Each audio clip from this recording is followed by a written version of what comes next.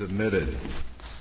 We'll hear argument next to number 91-453, David H. Lucas versus the South Carolina Coastal Council. Now we get to it.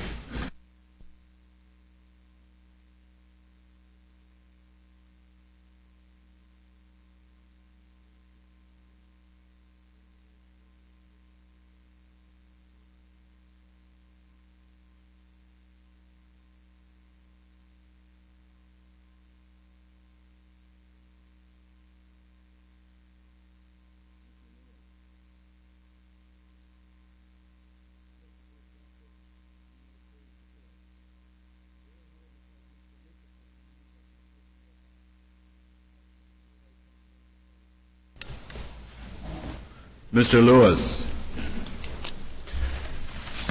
Mr. Chief Justice, and may it please the Court, we're here because Mr. Lucas's land has been taken without just compensation being paid.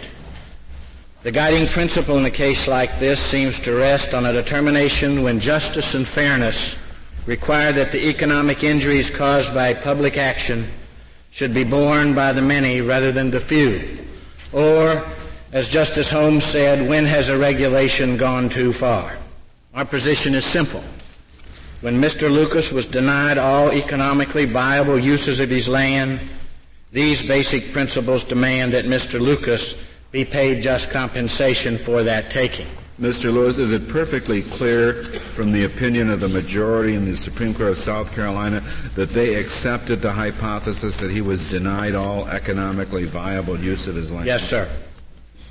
So you feel it was completely worthless? Yes, sir.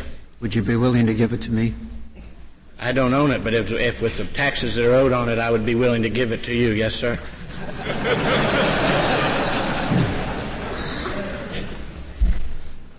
On the subject of concessions, do you or did you concede that discouraging construction, and I'm referring, by the way, to the findings set out on page 16 of the red brief, that discouraging the construction near the beach dune area is necessary to prevent a great public harm? No, sir, we did not concede that. We conceded that the regulation was a regulation that substantially advanced legitimate state interests. That's all we did. We did not challenge the regulation on the first prong of the Tiburon or Agins test. We just said that we were not going to challenge that we were going to say, and as we did prove, that all economically viable uses of the land were gone. Does that always require, in your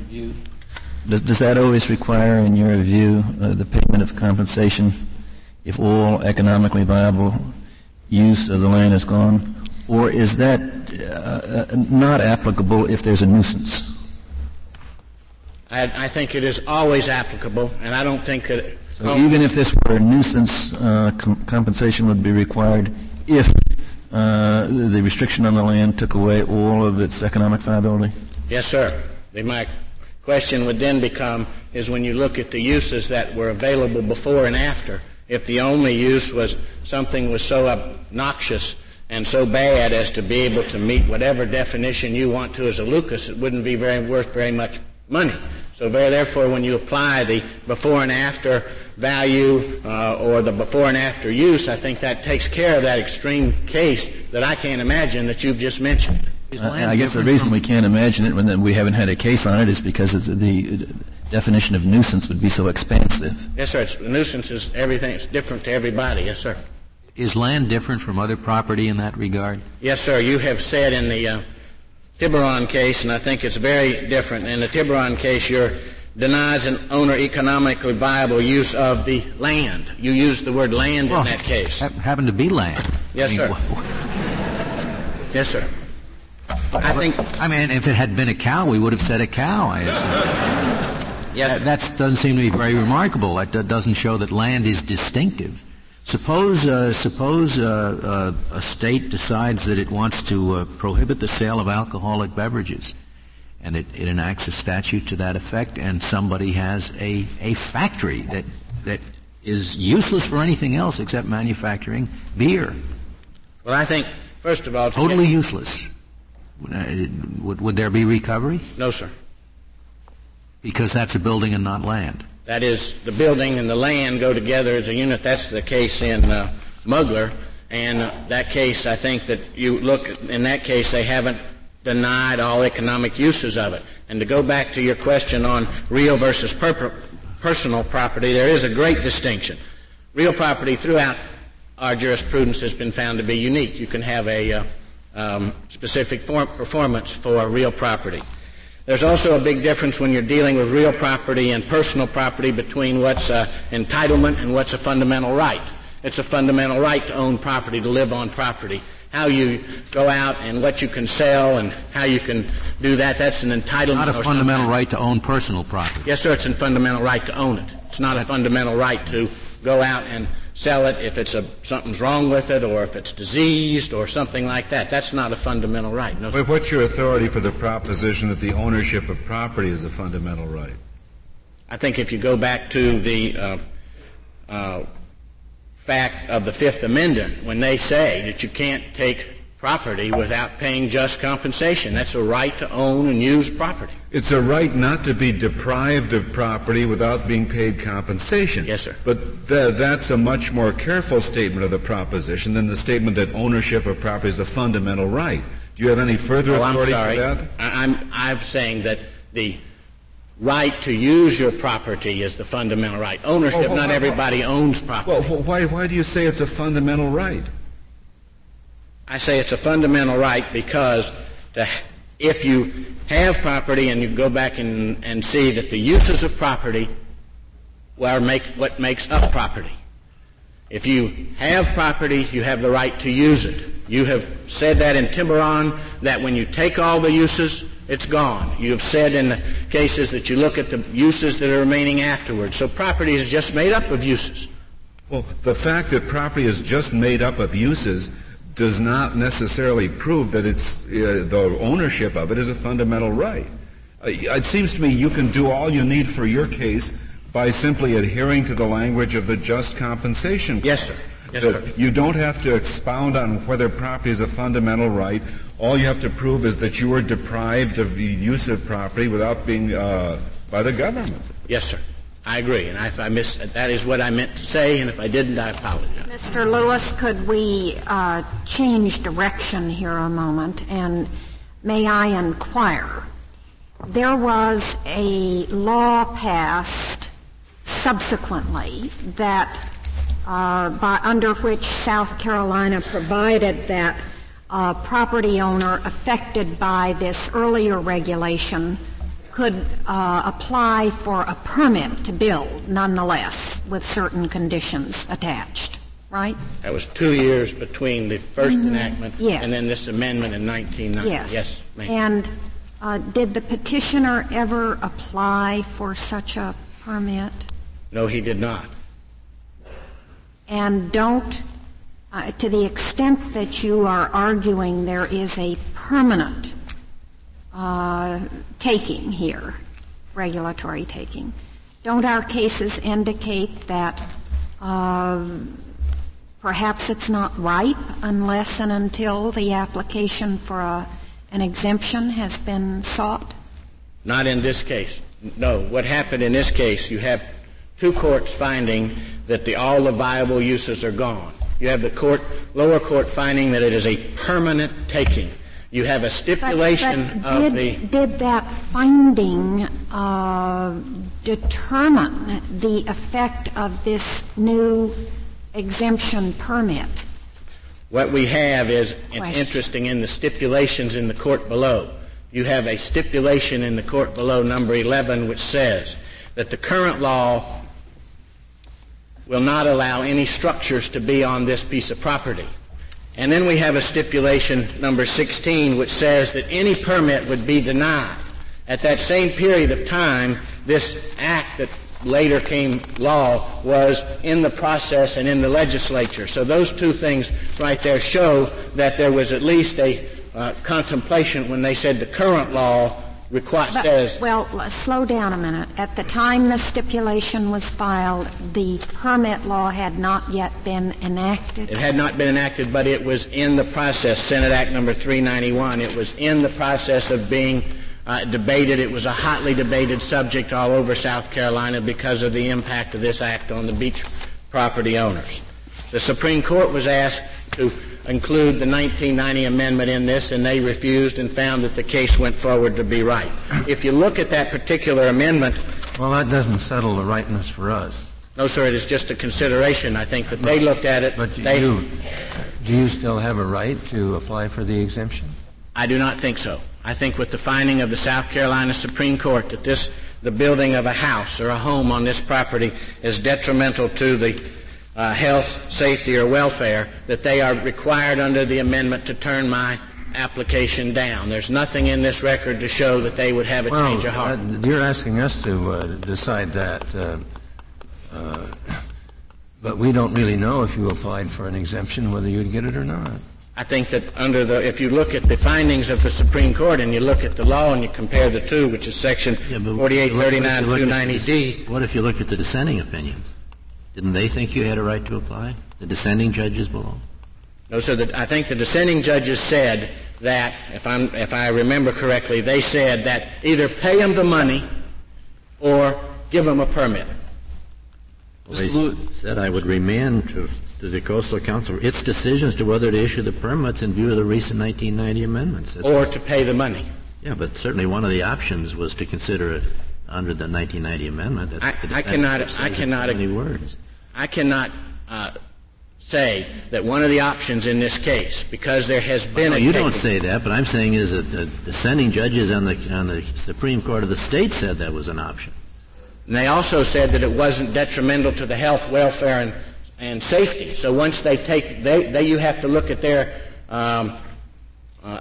dissenting opinion as a whole. They say it wasn't detrimental to the health, safety, and welfare, so you take that particular stamp on Mr. Lucas' property away, and he could apply. But the dissent didn't carry the day on that particular finding of fact. Well, there's no doubt, is there, Mr. Lewis, that there was a period from 1988 until 1990 when there was no permit for which you could have applied for. And Absolutely. You simply, the situation described by the Supreme Court of South Carolina did obtain. Absolutely. There are 2 years where there was absolutely nothing Mr. Lucas could do with this property whatsoever. Mr. Lewis, we're throwing around the term no economic viability of this property.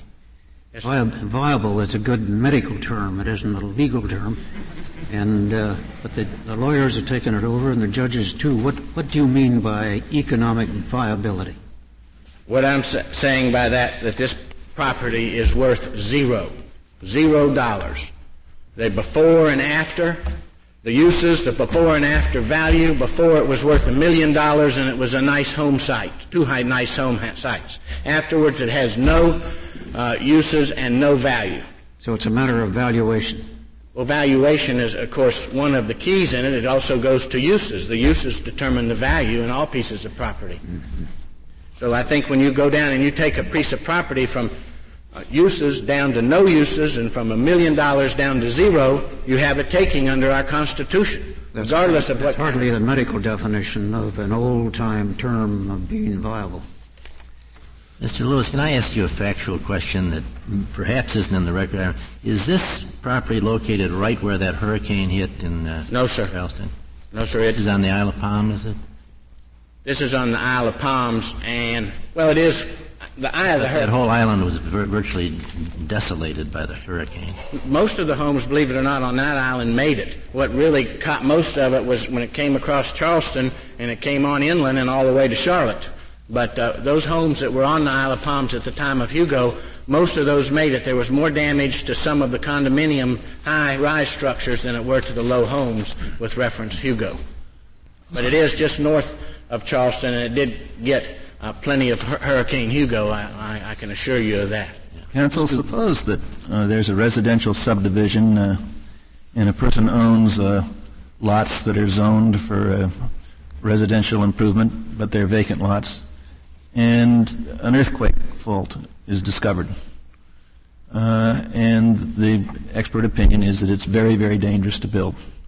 And the county denies zoning permit for that reason. And assume also that all economic viability of the land is gone. Is that a taking? It is not a taking for the following reason. It was not the regulation that took the value of the land. It was the discovery of the fact that the land had no value in the first place. So when you take the before and after test, the uses before and after, you find that it is the fact that it's on a fault and it's no good to build on anyway.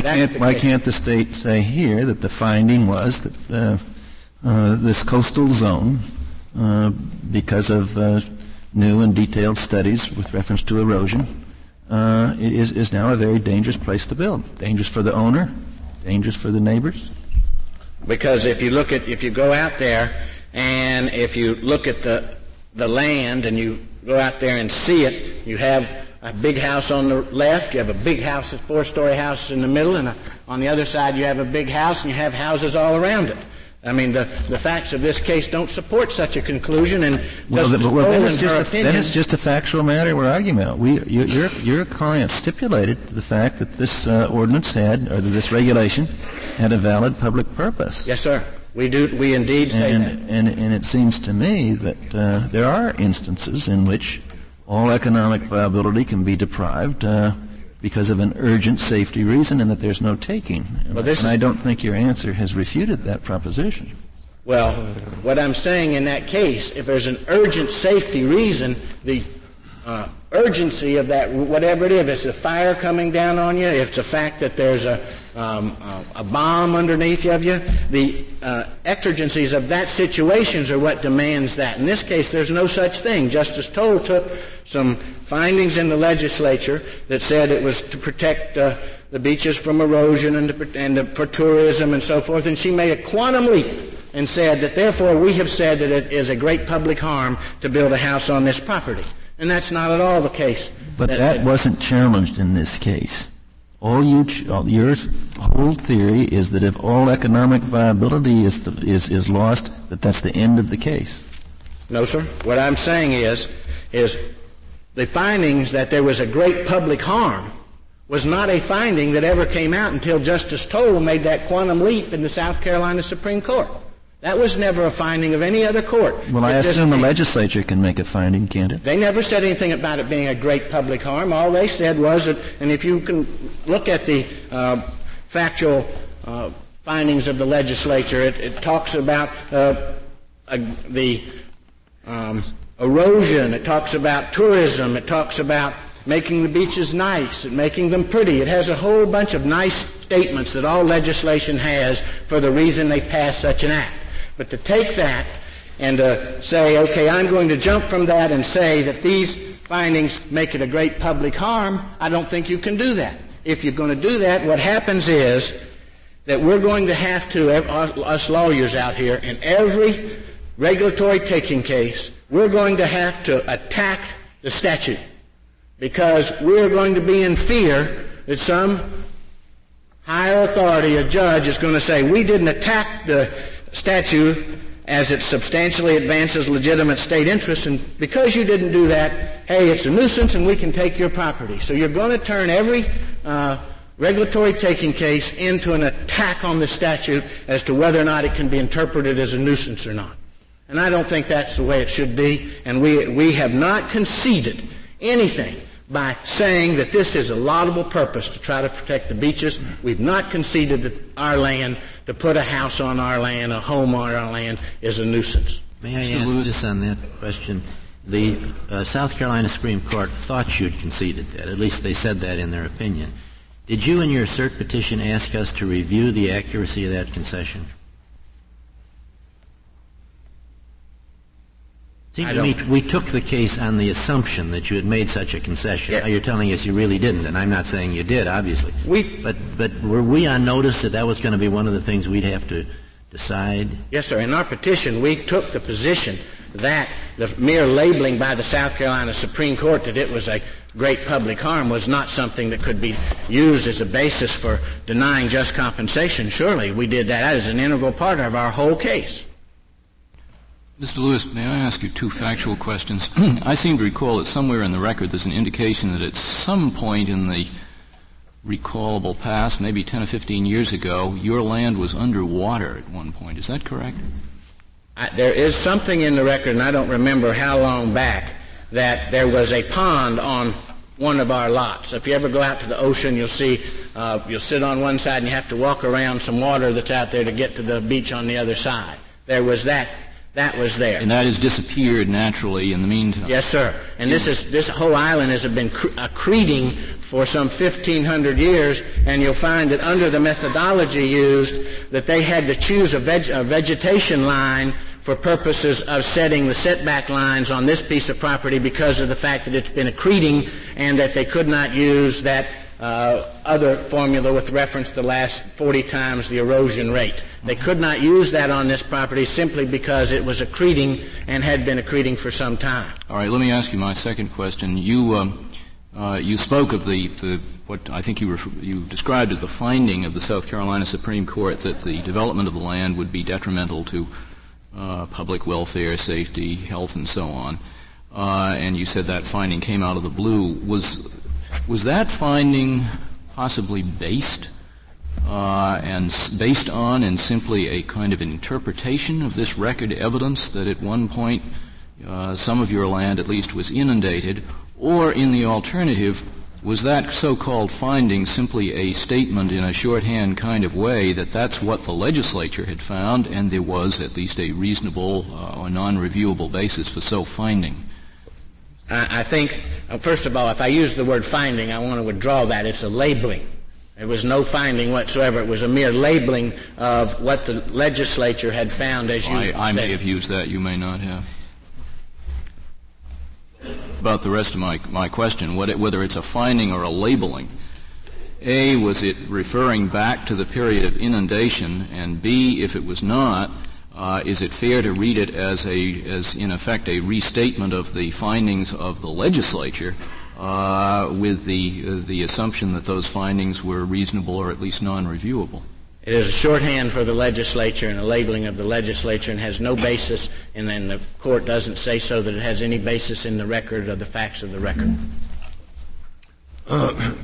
Counsel, I see that your opponent at one point says the issue of temporary taking was preserved at trial by stipulation, and hence that it too is not ripe. I don't believe the stipulation said that the argument on the temporary take is reserved. In other words, there is no more facts for a temporary taking. If they say, "Hey," let's assume that we disagree with you that your overall claim is not ripe because of your right to apply for an exception, and that the only issue that's left then, as far as we're concerned, is the temporary taking issue. That issue hasn't been dealt with by any of the courts below, whether there was a temporary taking.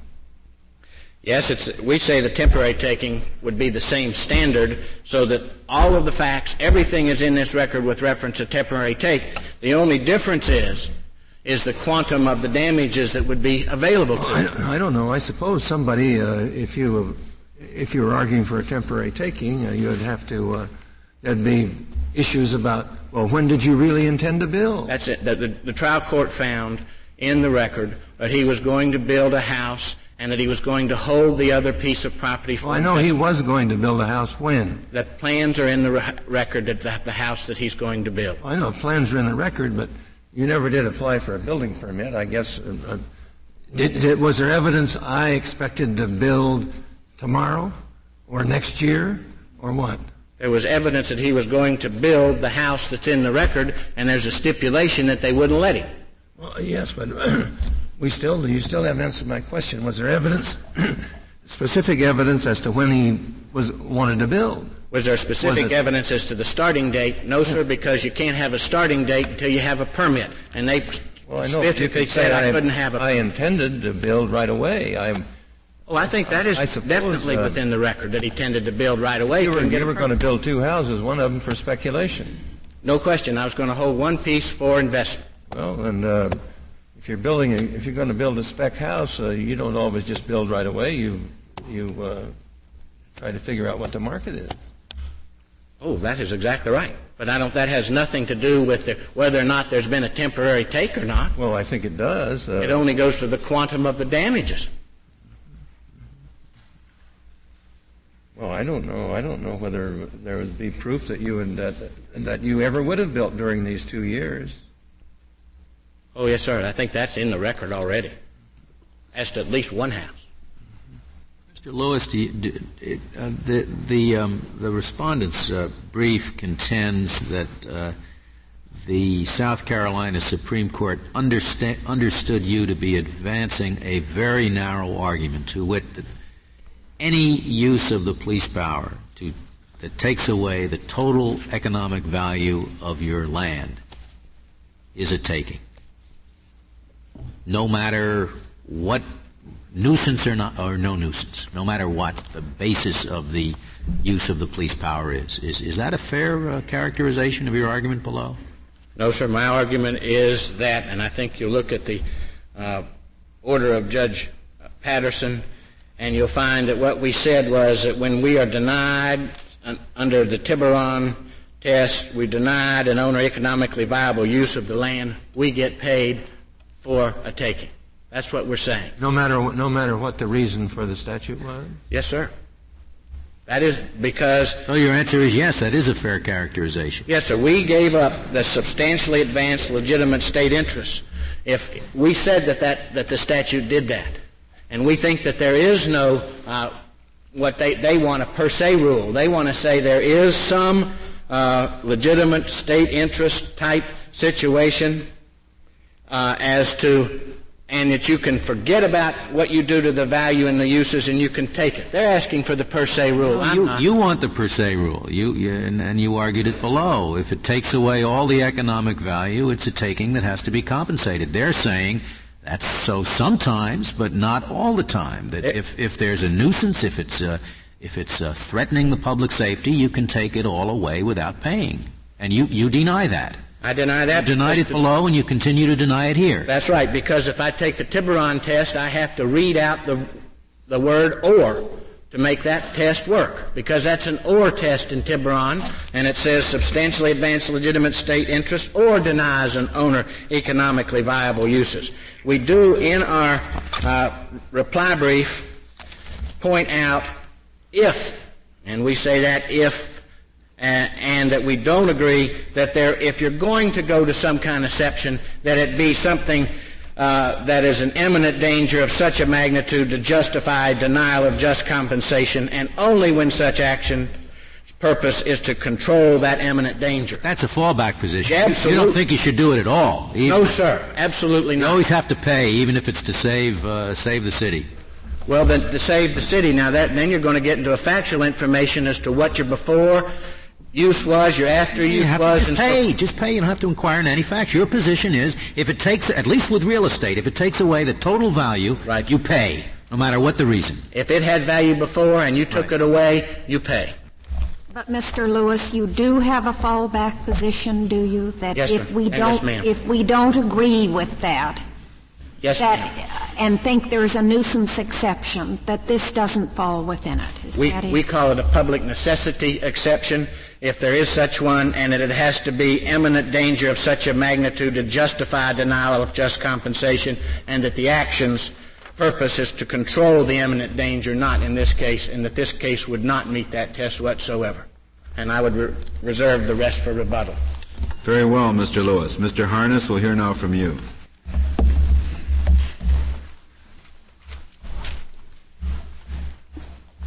Mr. Chief Justice, and may it please the Court, South Carolina asks you to uphold the decision of our Supreme Court for what we believe to be two very compelling reasons. First is that the restrictions of the South Carolina Beachfront Management Act are based upon a very real and considered truth, and that's building upon unstable land, unstable beaches. The fragile beach dune system creates great public risk of harm.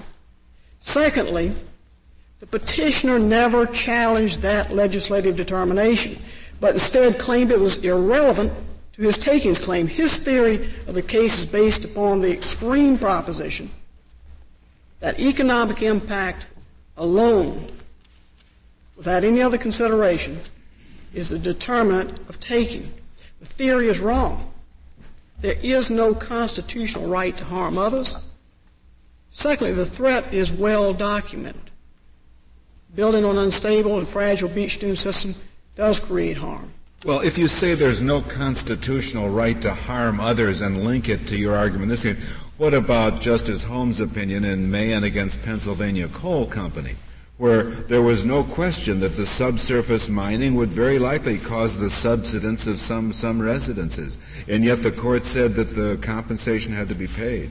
I think what Justice Holmes was looking at was the balance between the degree of harm. There was very little public harm in his way of thinking. It was a private harm that he was discussing. And in that instance, in that particular instance, the degree of diminution in value was very significant. I think in looking at the harm, what the court does is to look at the degree of the harm. Well, but don't you think then your proposition that there's no right to harm others in support of your idea of the nuisance exception is perhaps too broad? That sometimes there will be some actions of property owners that may cause some sort of harm to others, and yet perhaps they may not be totally proscribed without paying compensation. I would concede that. I think that this goes back to what's been termed the Mugler principle, that the community has authority to prevent serious public harm by denying uses without being required to pay compensation. But certainly it is a measure of the degree of harm that the state is seeking to prevent. Well, it seems to me we have two extreme positions here. Mr. Lewis takes the position it doesn't matter how much harm you have to pay, and as I read the South Carolina Supreme Court, it seems to say it doesn't matter how little harm, you don't have to pay. Isn't that a fair description of what the South Carolina Supreme Court said? I think no. Did they find that this was an enormous amount of harm, that it was something that rose to the level of a threat to life and limb, or even a public nuisance? No, I think, if I might answer, they did two things. One is they first said that the petitioner never raised the issue, that all he raised was the unique argument that diminution in value alone equal to a taking. But secondly, I think that the legislative findings and facts that are laid out in the Act gave the court reason and sufficient reason to believe that there were great public harms. If you read the findings and purposes of the Act, clearly they're directed at the highest type of police power activity, that is preventing threat to life and property. Did it say highest type of police power activity? I mean, it doesn't say that. No, sir, it does not say that, but I think that has been the position taken by the Solicitor General and by this court, that if there is a great threat to life and property, that certainly would fit within the commonly called nuisance exception. And in essence, the nuisance exception it seems to me to be a shorthand way of saying the state has the permission or the authority to prevent great public harm without paying compensation, depending upon that degree. What was the great threat to life or property, that over the next 50 years some adjacent land might erode? Is that the kind of immediate threat that you think? Well, I think that the threat is very real. First of all, the Act looked at the threat to life and property by building near the ocean. It is well recognized that portions of homes, even homes themselves during times of great storm events, will be blown or washed into houses behind them. Secondly, that septic tanks and that sewer lines that lead to these houses and very near the ocean break asunder, and that those contaminants are put into public waters. Thirdly, that water lines are broken, and the water supply is contaminated. Mm-hmm. And fourthly, and that's enough to prevent all building entirely, not necessary precautions. Just say you can't build. If I follow your question, I think that the answer is that there's clear evidence that the closer you build to the ocean, and if you build upon the beach dune system, that you... This is behind the dunes, isn't it? This is behind the dunes? That's what I understood it, a good distance behind the dunes. Currently, the property is behind the dunes, but the evidence presented by the South Carolina Coastal Council is that 20% of the time in the last 40 years, the shoreline has been landward of the road behind him, and 50% of the time, this lot has either been on the active beach or underwater. Mm-hmm. It's certainly an unstable type of beach that typically the Act was seeking to address. Apparently not unstable enough and not often enough to stop people from building houses all up and down the same street. People, before the passage of this Act, built up to the highest uprush of the waves on our coast with no consideration at all for what threat they would create for themselves and others. This Act was passed to prevent the experience that the Council had been through and that a Blue Ribbon Committee looked at for 6 months. Is there any indication that this property was ever in front of the dunes? The dunes were ever eliminated entirely? Completely. It was in the ocean in 1963. It was in the ocean 20% of the time since 1949. That is what Exhibit number 22, which is in your appendix, shows. It shows you the shoreline fluctuations, which have been great and significant. Erosion is a problem along this beach. While it is generally accreting, there are severe episodes of erosion. Well, Mr. Harness, with reference to the adjacent homes, the homes that have been built on adjacent property, I guess under your theory, South Carolina could require those homes to be removed because it still is the same threat to public safety that exists with respect to allowing new construction on these lots. Isn't that right? I suppose that wouldn't your theory take you that far? It would not take, my theory would not take me that far for two reasons, I think. First of all, or three reasons. First of all, it is typical of states to pass laws once they recognize there is a harm, to prevent new construction or new harm. No, I know that's typical. I'm saying, if I understand your theory, it would permit the state to require existing homes to be removed and no compensation paid. Again, wouldn't your theory go that far? No, I don't think it would, for two reasons. Then what's the difference? For two reasons. I think that what you would have to look at those under those circumstances would be the reasonable expectations of the property owners. And secondly, well, excuse me, I don't understand. Before you go to secondly, didn't this person have the same expectation when he bought the land? He didn't buy it to look at the sand. He bought it to build a house. These people had already built. And he had already bought the property. These people had already built. He spent several $1 million, didn't he? Over $1 million? What was the total price? $1 million. About $1 million. Yeah. These people had already built under an older law. No, they probably didn't even spend $1 million. Probably not, John. And the law changed the state. There was nobody else who had houses. I would think his case is even better. He laid out $1 million looking at these houses all up and down the street, and you don't think he had any expectation that he could build a house? If we allow economics to be the sole determinant of takings, then you will, in essence, eliminate the nuisance exception. Oh, I'm sorry, I interrupted you on reason one. What's number two? Reason one was economic expectation. In answer to Justice O'Connor's question. Excuse me. The second one is the physical character of the land. It seems to me that what we're trying to do here is to prevent an ongoing and continuing damage to the environment. The houses that have already been built there will be removed over time, and I think it is a wise decision on the part of the state because it would disrupt entirely the existing uses of property.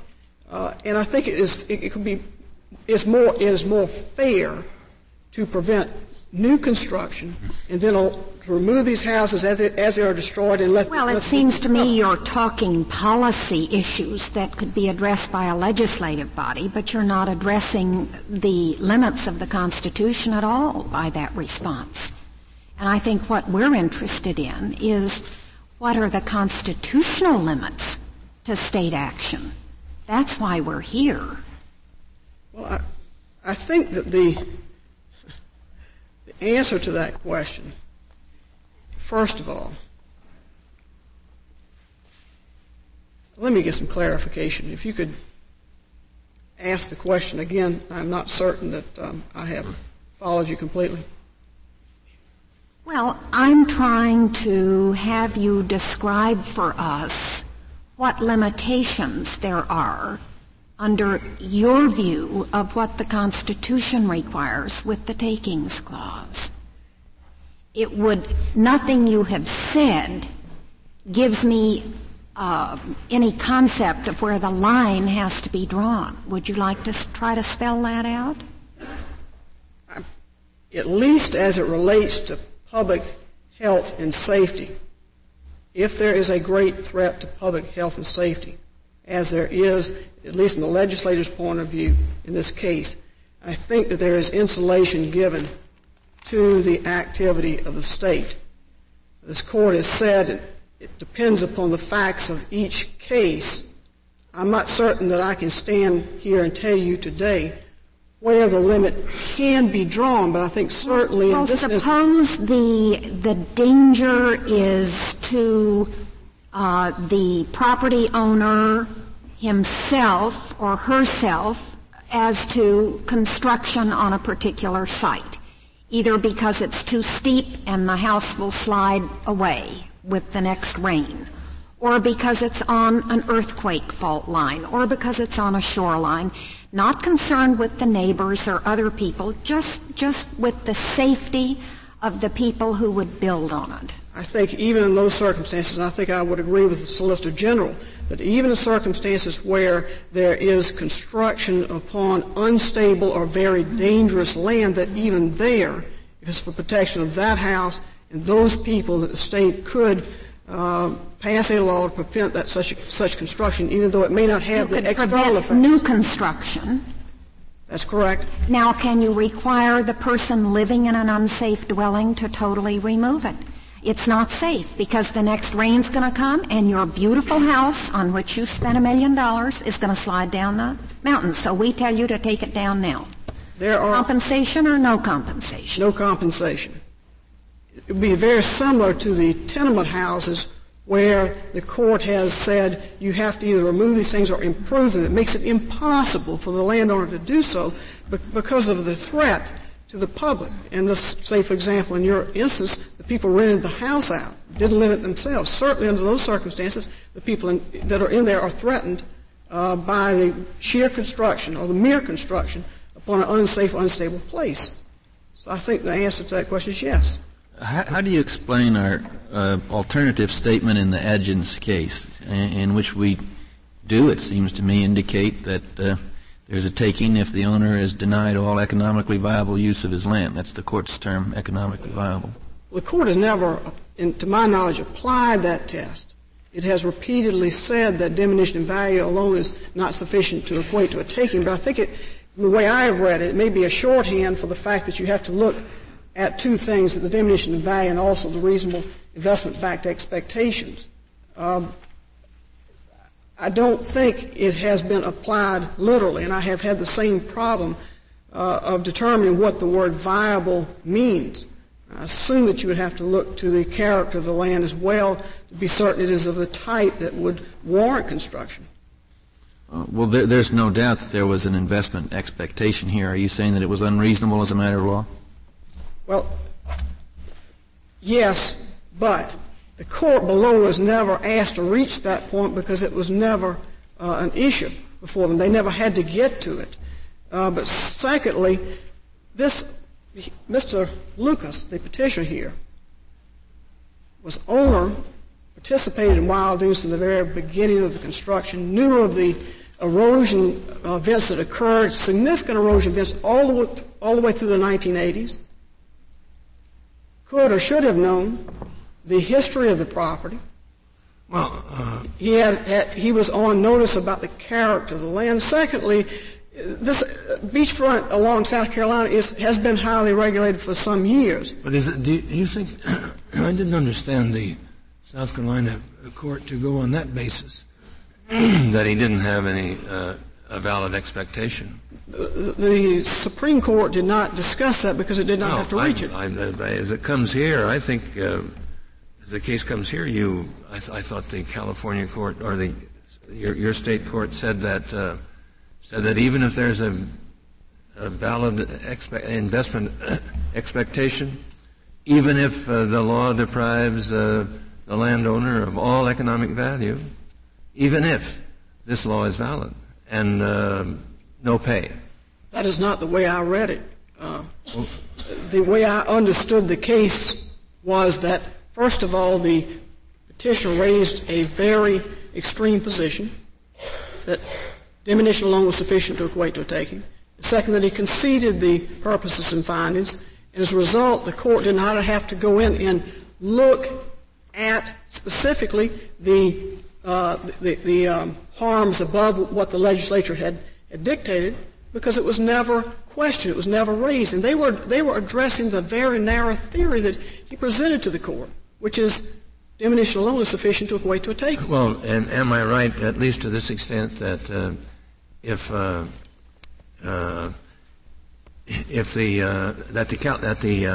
your state court's opinion would bar also any claim of a temporary taking? That's correct. Yes. South Carolina Supreme Court opinion analogizes to wetlands regulation, and they say just as with respect to the 77 Coast Zone Management Act, which prevented the uncontrolled use of coastal wetlands. And it says our analysis there did not contain a discussion of whether any economically viable use remained in the property. So also we don't have to have that discussion here. Now, I don't think wetlands regulation is something that I would call calling into question high concerns of public safety. In Carter, the case they're referring to is Carter versus the South Carolina Coastal Council. The same type of questions that were raised here, that is, diminution alone is sufficient for taking, was also raised in that case. They did not have to look at the reasonable investment-backed expectations, but they did rely upon an old case of Just versus Marinette County that talks about justified expectations, in that there is no justified expectation on the part of any person to use property in a way that harms others and requires that you change the natural character of the area so as to make it economically, or to make an economic use of it.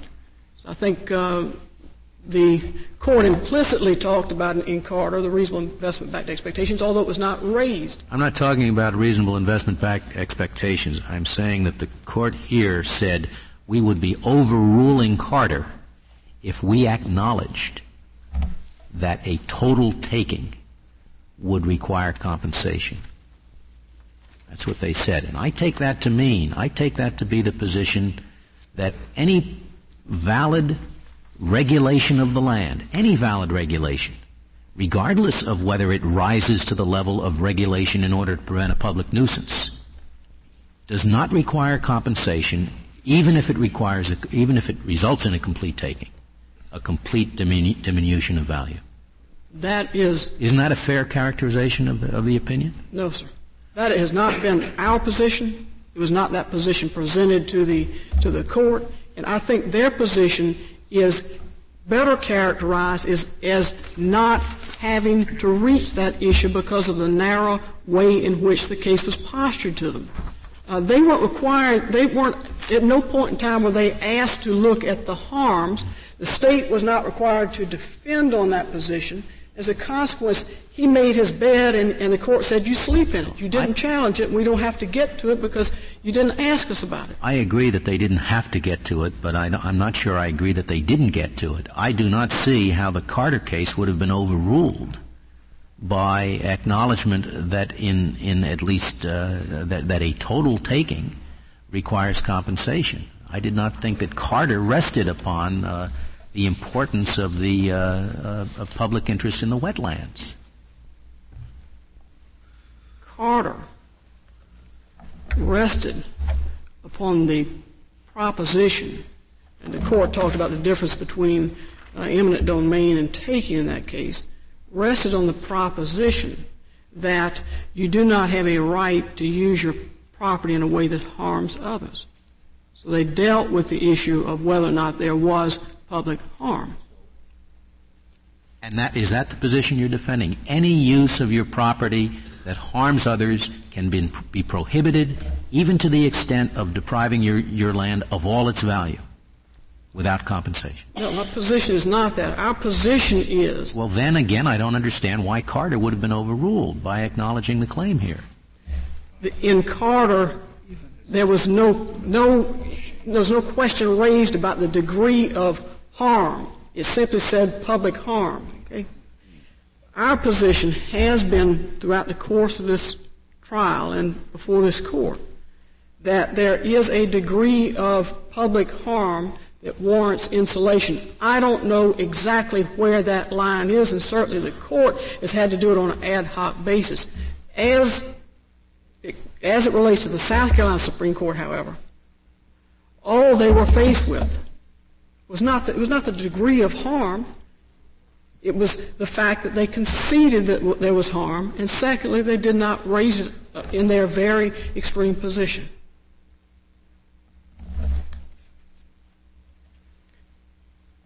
One of the other points that I would like to make is, again, back to the degree of harm and to talk a bit about the purpose of the Act. The purpose of the Act was to prevent people from building on unstable or eroding beaches. And that was the purpose of the setback scheme. But we can't assume that purpose applies in this case, can we?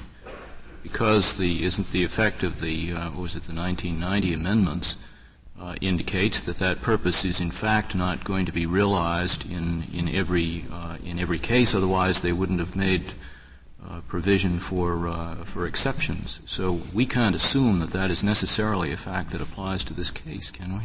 I think that you can. I don't think that the 1990 amendments detract from the fact that there is serious public harm created by building near the ocean.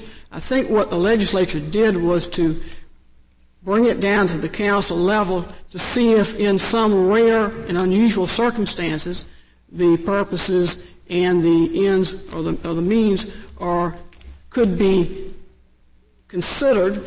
And sure, but the rare and unusual circumstances would be circumstances in which building on a given lot would not pose a threat of harm to the public. That's the circumstance, isn't it? And we have to assume that is possible. That it is possible. It may be possible on this lot. It may be possible from a cumulative sense. I don't think that the legislature instructed the Coastal Council to go down and look at each individual lot, but to consider the cumulative. Who issue? Maybe I'm just playing with words here. Who issues the permits in the cases where an exception is made under the amendment? It would be issued by a 14-member commission. Okay, so it's the 14-member commission that can go up and down the coast if there's a request for a permit and decide whether in a given case there would be harm to the public in building. That is correct. And that hasn't been done here, so we can't assume what the result would be. I don't think you can at all assume what a 14-member council will do. Mr. Harnish, you say the claim is not right because application to that council hasn't been made. I would agree with that if the South Carolina court had taken that position, but don't we go along with at least where we're in the area of prudential standing, where the state courts have allowed the suit to proceed? Don't we take appeals from those state courts? In tax cases, for example, the federal rule is a taxpayer has no standing, but if a state wants to give a state taxpayer standing, we will review that case and we won't apply our prudential rule, will we? No, sir, but could I tell you why the South Carolina Supreme Court did what they did? Shortly after arguing the case, the legislation was passed allowing for what amounts to a variance.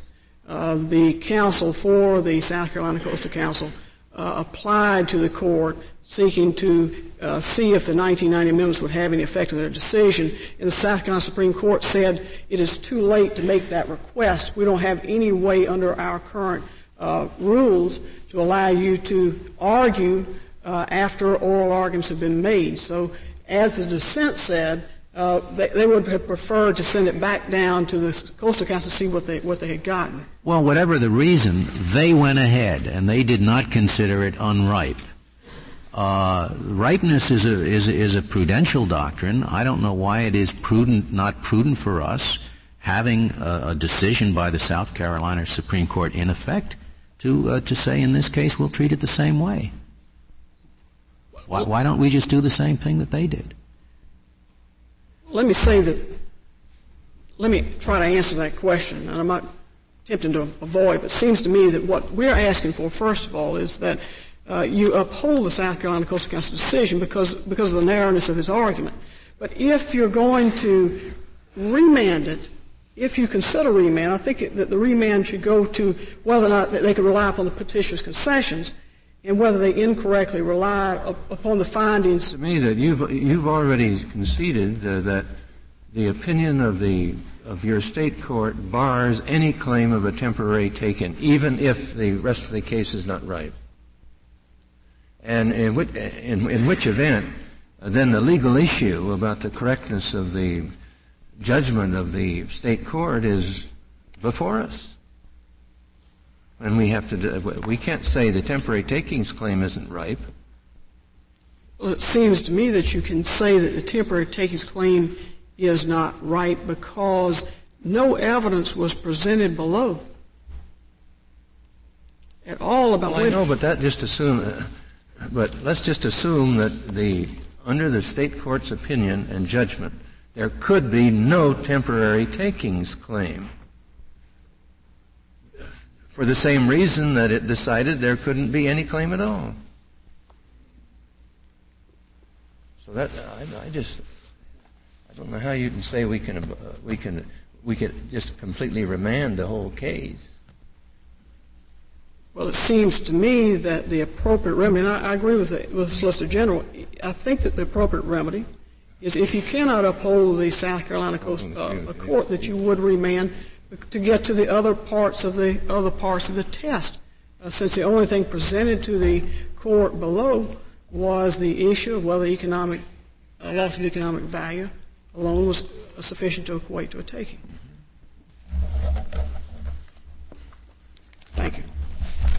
Thank you, Mr. Harness. Mr. Lewis, you have 2 minutes remaining. I will entertain any questions of the court. Apparently the court has no questions. The case is submitted.